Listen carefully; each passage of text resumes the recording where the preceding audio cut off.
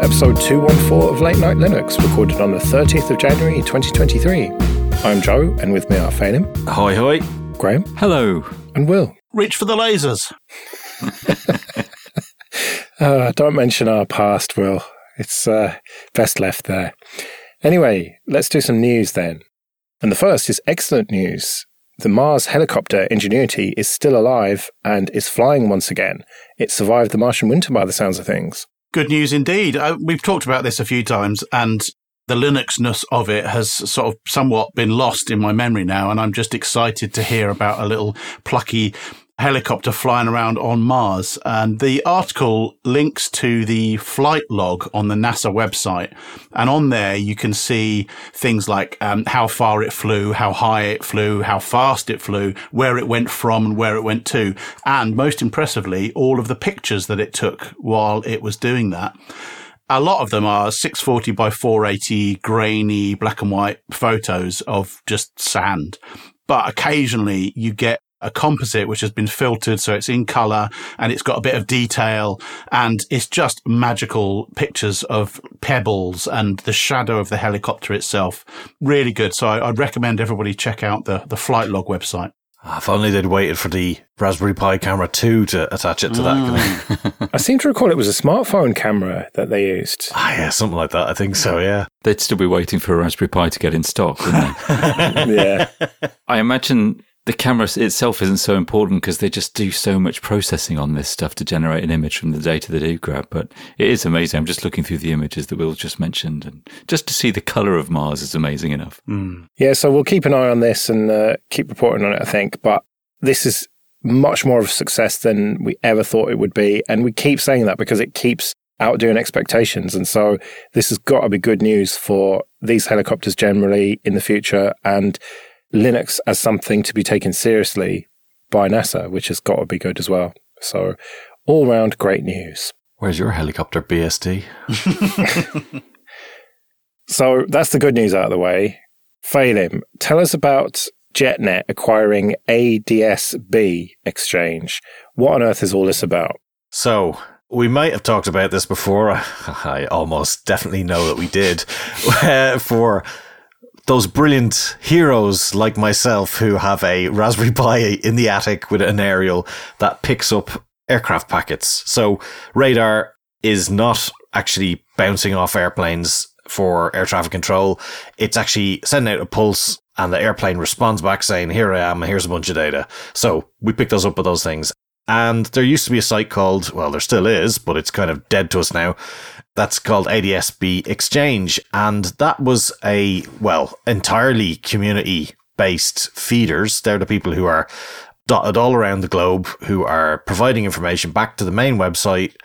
And that is, obviously, there's still work to be done on the main website, but it accrues all that, aggregates it all together and generates a map of the world and has loads of data feeds that they sell to clients and stuff like that.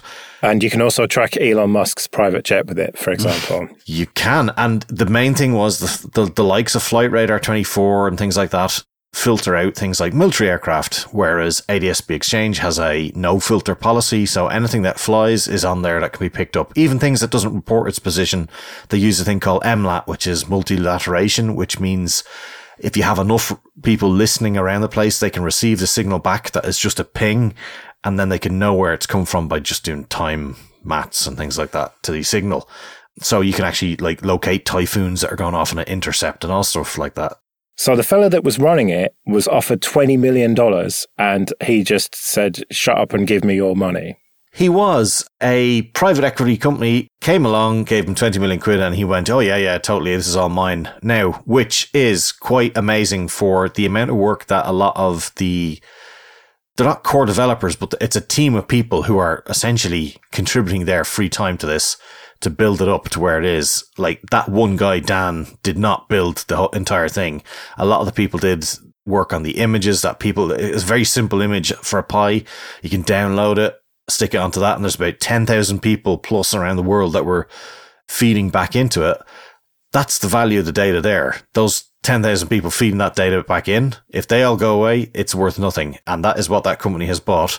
And to be quite honest, that guy did a bit of a underhanded. I'm not sure that's the right word for it, but it feels that way because, you know, trying to pass off 10,000 people's work as being all yours is a little bit rich, to be quite honest. And now I am not saying, like some people have said, oh, I don't like the way they were selling data to private companies. And well, I know from a fact, I talked to one of the guys who was part of that development team, and yeah, it was a lot of stuff on infrastructure because the amount of data it was passing was crazy. I think there was some absolutely massive number of packets received because these things are happening all the time. Like there's about 60 to 100 a second sometimes. And this is all getting fed in from 10,000 people. So it's this colossal system.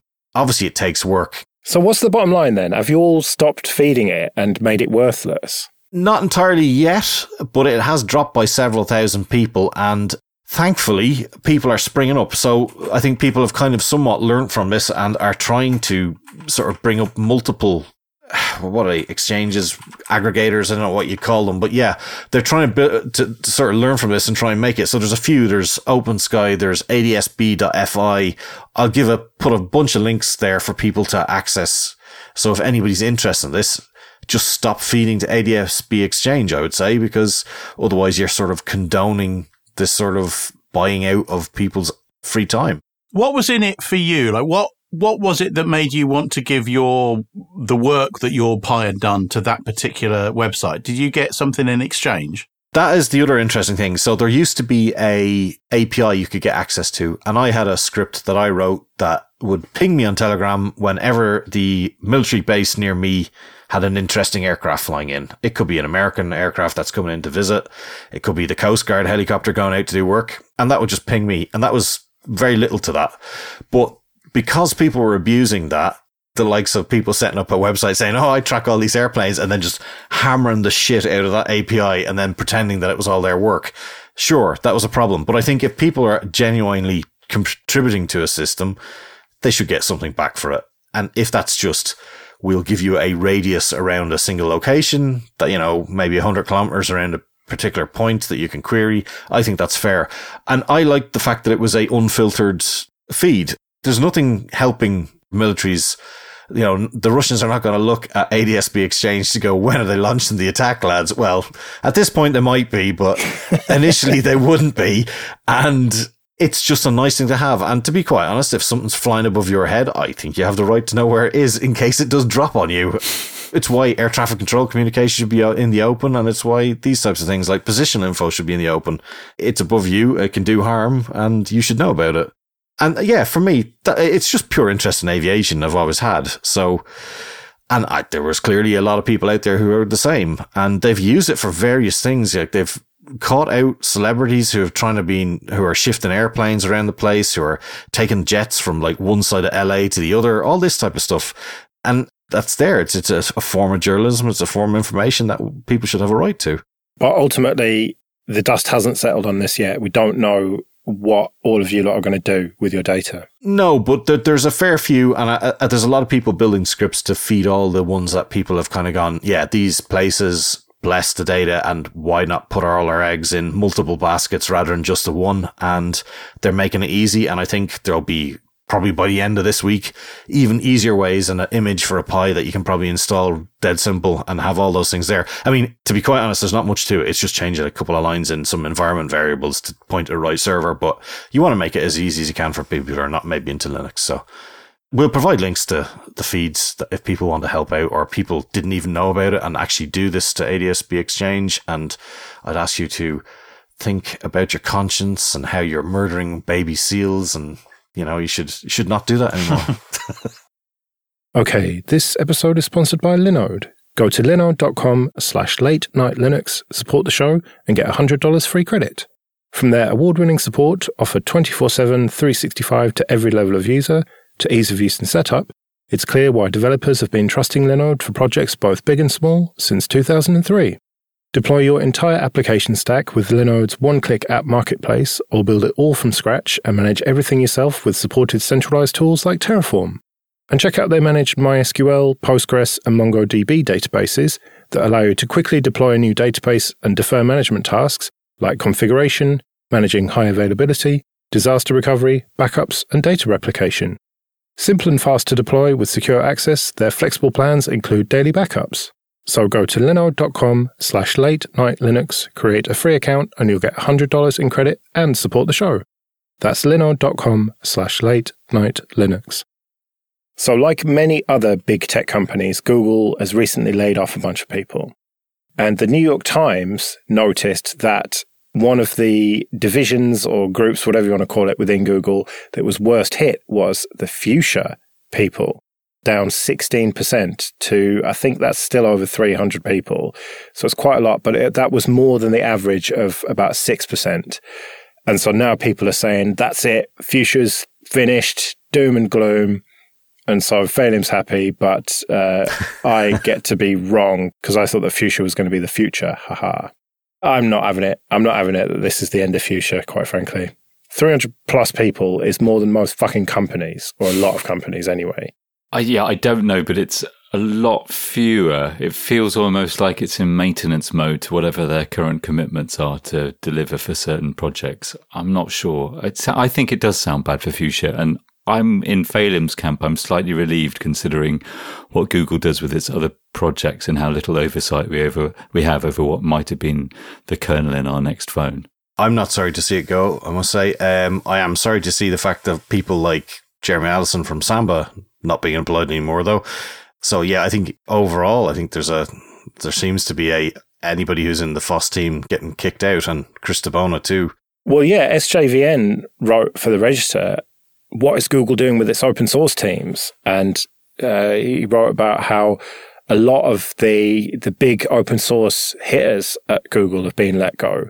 I think this is a more significant story. I mean, I suppose for us it is. But those people like Kat Ullman as well, she created or helped create the Summer of Code, did an awful lot for open source. Chris Tabona obviously did. And we can't help, we've had these discussions between ourselves. Does this mean that Google's kind of turned its back slightly in its responsibility towards open source, or at least open source dialogue with people who are culturally from an open source background? It does feel that way. And I can't help think that all this comes off the back of, I don't know, OpenAI has 375 employees. Surely someone's gone into Google and said, what are we doing with all of these folks? Yeah.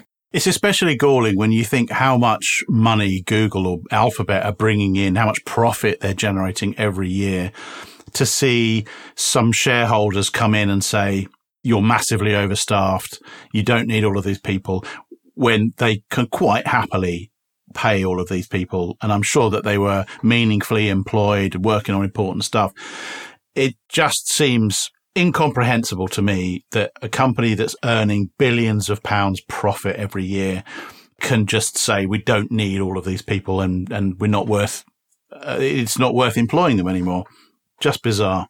I've seen concern about the future of Google Summer of Code and how that might be affected by this potentially. It wouldn't surprise me. I mean, this is obviously just all in my own head, but this seems a little bit like a watershed moment for Google, where it's kind of shedding its past a little bit and accepting that it has to give in to some kind of sacrifice towards investors in a way that it's never had to or cared to before. And open source is often the first thing to go with those kind of things. And Summer of Code is one of its remaining altruistic sides. Although I think just recently, hasn't it had just some of its biggest years in terms of the projects and the scope that it's had?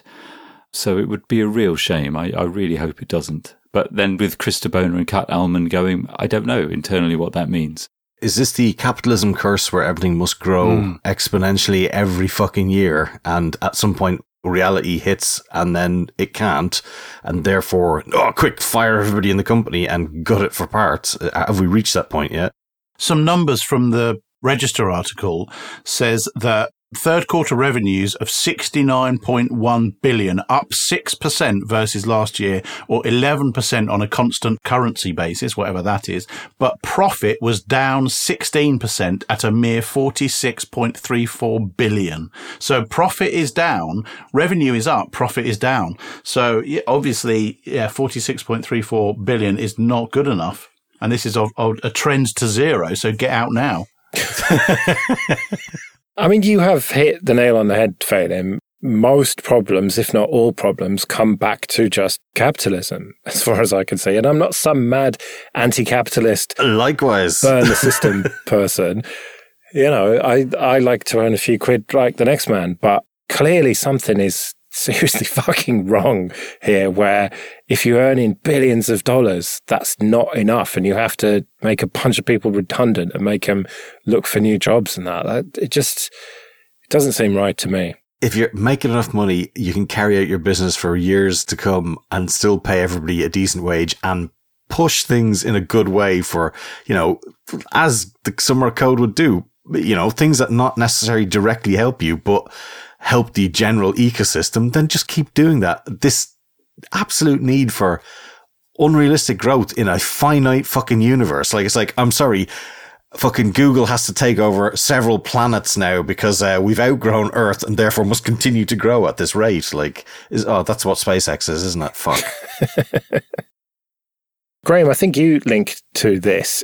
The Financial Times Alphaville blog, which sounds like some dreadful alt-rightness, but I'm sure it isn't. We tried to run a social media site and it was awful. So they tried to run Mastodon and then decided, fuck this noise after a while. Yeah, I thought it was interesting because it's from outside of our kind of sphere, I suppose, and it's really outside of my sphere, despite the fact that I shared a link to the Financial Times. Although generally good, it's expensive. It's not even white. I know, it's like that off-white pinky colour, isn't it? Gammon, I think they call it.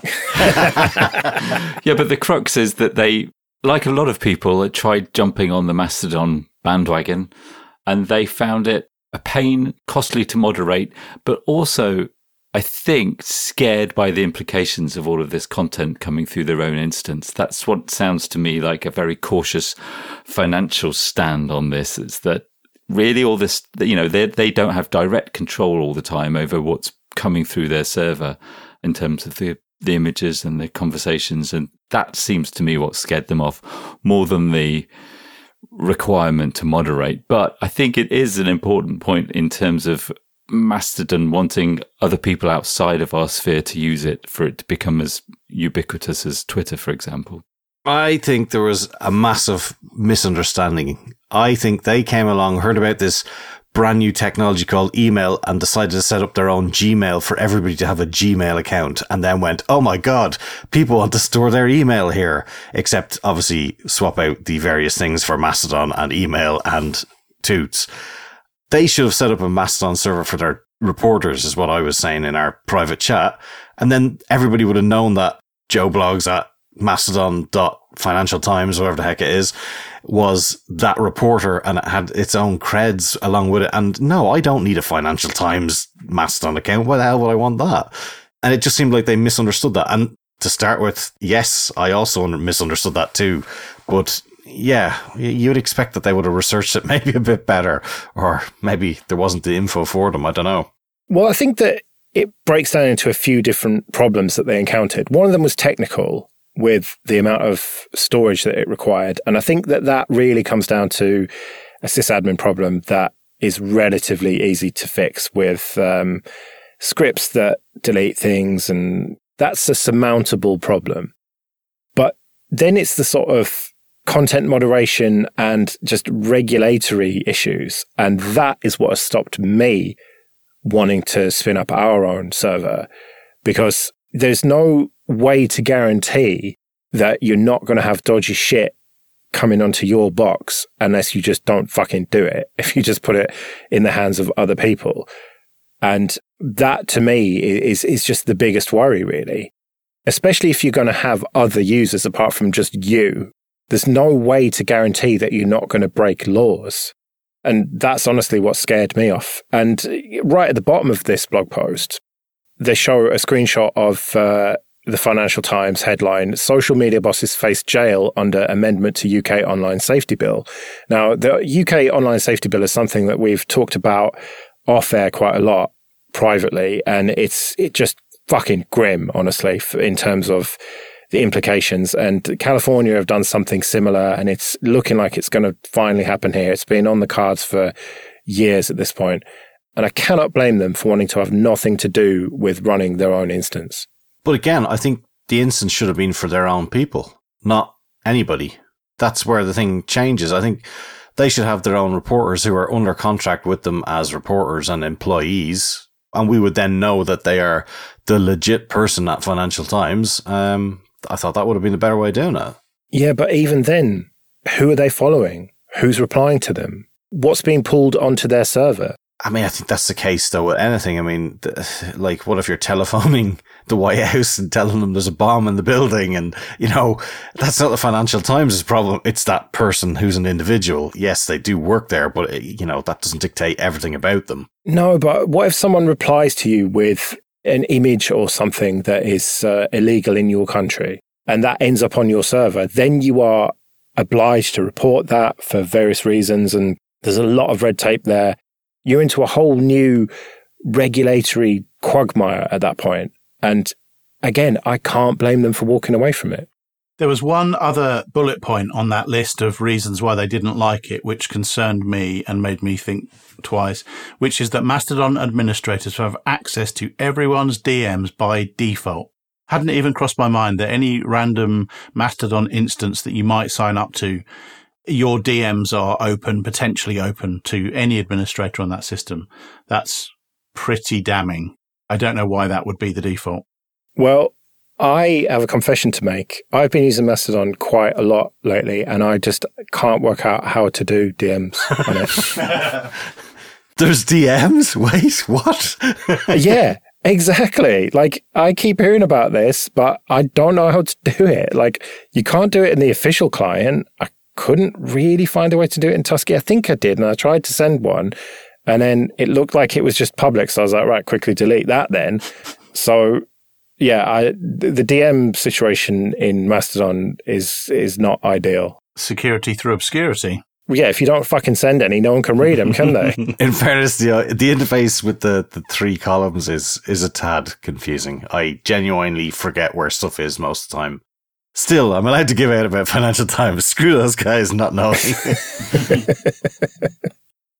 Okay, this episode is sponsored by Entroware. Go to entroware.com. Entroware sells computers with Ubuntu and Ubuntu Mate pre-installed. They've got a range of desktops, laptops, and servers, and most parts are configurable, so you can pick the CPU, RAM, and storage that's right for you. If you can't find exactly what you want, then do contact them and they'll work with you on a bespoke solution that's perfect for your needs. They ship to the UK, Republic of Ireland, France, Germany, Italy, and Spain. And if you do buy one of their machines, there's a little drop down at checkout and you can select Late Night Linux so they'll know that we sent you.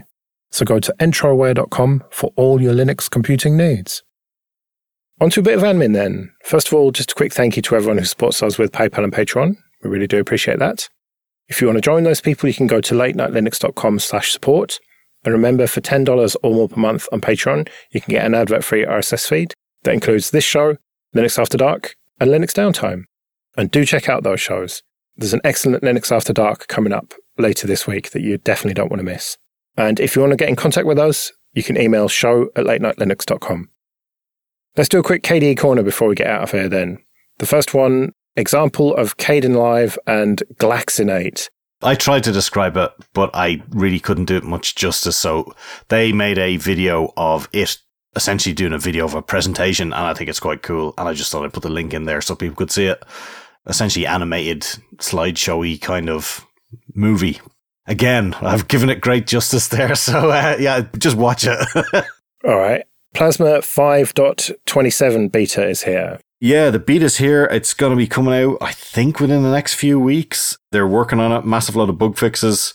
It's the welcome screen, the Flatpak permissions, the multi-monitor stuff. There's some things that we should have to get Graham to test out where they've got this kind of meta T mode where you can do quick tiling and then use shift to drag stuff around. I think he should try that out and tell us how great it is and whether it's better than all the hokey scripts he's got. I've tried them all now. Yeah, exactly. We've got that Hebrew calendar, so you have the multi-day thing and really mess your mind when you look at your calendar and you see 2 dates for everything. That's coming out, and yeah, so this is going to be a Plasma release for probably a bit longer than usual, maybe 9 months, they reckon, or well, hopefully get us to the end of the year when hopefully 6 comes out. So we'll see how it goes. The frameworks have been branched now, so that is where they were holding back on things that couldn't be rolled out as a backwards patch. So it's going to break stuff from now on, but there's going to be a clear split between version 5 and 6 of frameworks. So no API compatibility has to be done. They can actually go ahead now with all the things they've probably been holding back. And yeah, I'm sure it's going to be a bit messy for a bit, but we don't have to worry about that. And hopefully in about 9 months or whatever, we can reap the benefits. All right. And new Scrooge site. Yeah, I just thought it's quite cool. It's a personal finance manager. They've got a new website. I think they've done a nice job of laying out all the features. Is quite good. And sort of along with that, which is part of Craft, which we covered the last time, which is a invoice application. I thought it was quite funny that there's a developer there has written a thing for this Rechnung viewer. It's a way of invoicing. It's a way of invoicing German companies if you're doing work for a government. And I thought it was quite funny that we should sort of get working on it. He did this over a weekend, and it's like the likes of, München Tiles Y, where they tried to say, oh yeah, you couldn't support our stuff. You just do it show them that open source software over a weekend has now got a viewer for that type of format. It's quite cool. Craft does that already, but I thought it was quite nice to see something as simple as that. It's funny. I tried to invoice a German company once, and they just laughed at my invoice, this is not acceptable, and then sent me a template, fill this in. It's all right, okay, fair enough. They're very particular, it seems. They do like their bureaucracy. Yeah, but they also have a better country than ours. Don't know about Ireland, but anyway, let's not get into that. So, best Plasma 5 and major bug fixes. Yeah, so Nate has a couple of articles. The work that's going in right now to make 5.27, which is the last of the 5 series, as feature complete and as bug free as they possibly can, is going in. They're doing things like they're just generally fixing everything, the new multi-monitor stuff, making sure that's all seamless, because we will have to use it longer than normal. So yeah, he's got quite a list of stuff there. And funny enough, he's covering a few things that are going into 6.2, like the Islamic calendars going into that one. So there'll be 2 calendars that can confuse, rather 3, because there's 2 Islamic calendars. That's going in. There's a new wallpaper accent color that the designer can actually implement in it, which is quite cool, rather than a system optimized one that it picks itself. If they think that you should have a particular color, they can suggest that as well. And there's a new KDE inhibit command, which I didn't know about, which is quite cool. So you can just run a quick command line thing to turn off your notifications, which I thought was going to be a nice feature. Because when we're doing this show, I normally turn mine off, and going up to the sys tray and clicking it and stuff, it's just a pain, especially if it's not been triggered at the moment. I'd have to go digging for it. Whereas a simple CLI, love it. Brilliant. And Spectacle is going to have video recording as well, which is quite cool. There's a link in it right now where you can use one of the things like OBS, or what's the other famous one, Record My Desktop or something like that. I can't remember what it's called, but it will actually have it itself. And that's quite cool because it's a very, very versatile tool. Love it. So pretty cool. Right, well, links to all that in the show notes as usual then. We better get out of here. We'll be back next week when we'll have some discoveries and some of your feedback probably. But until then, I've been Joe. I've been Phelim. I've been Graham. And I've been Will. See you later.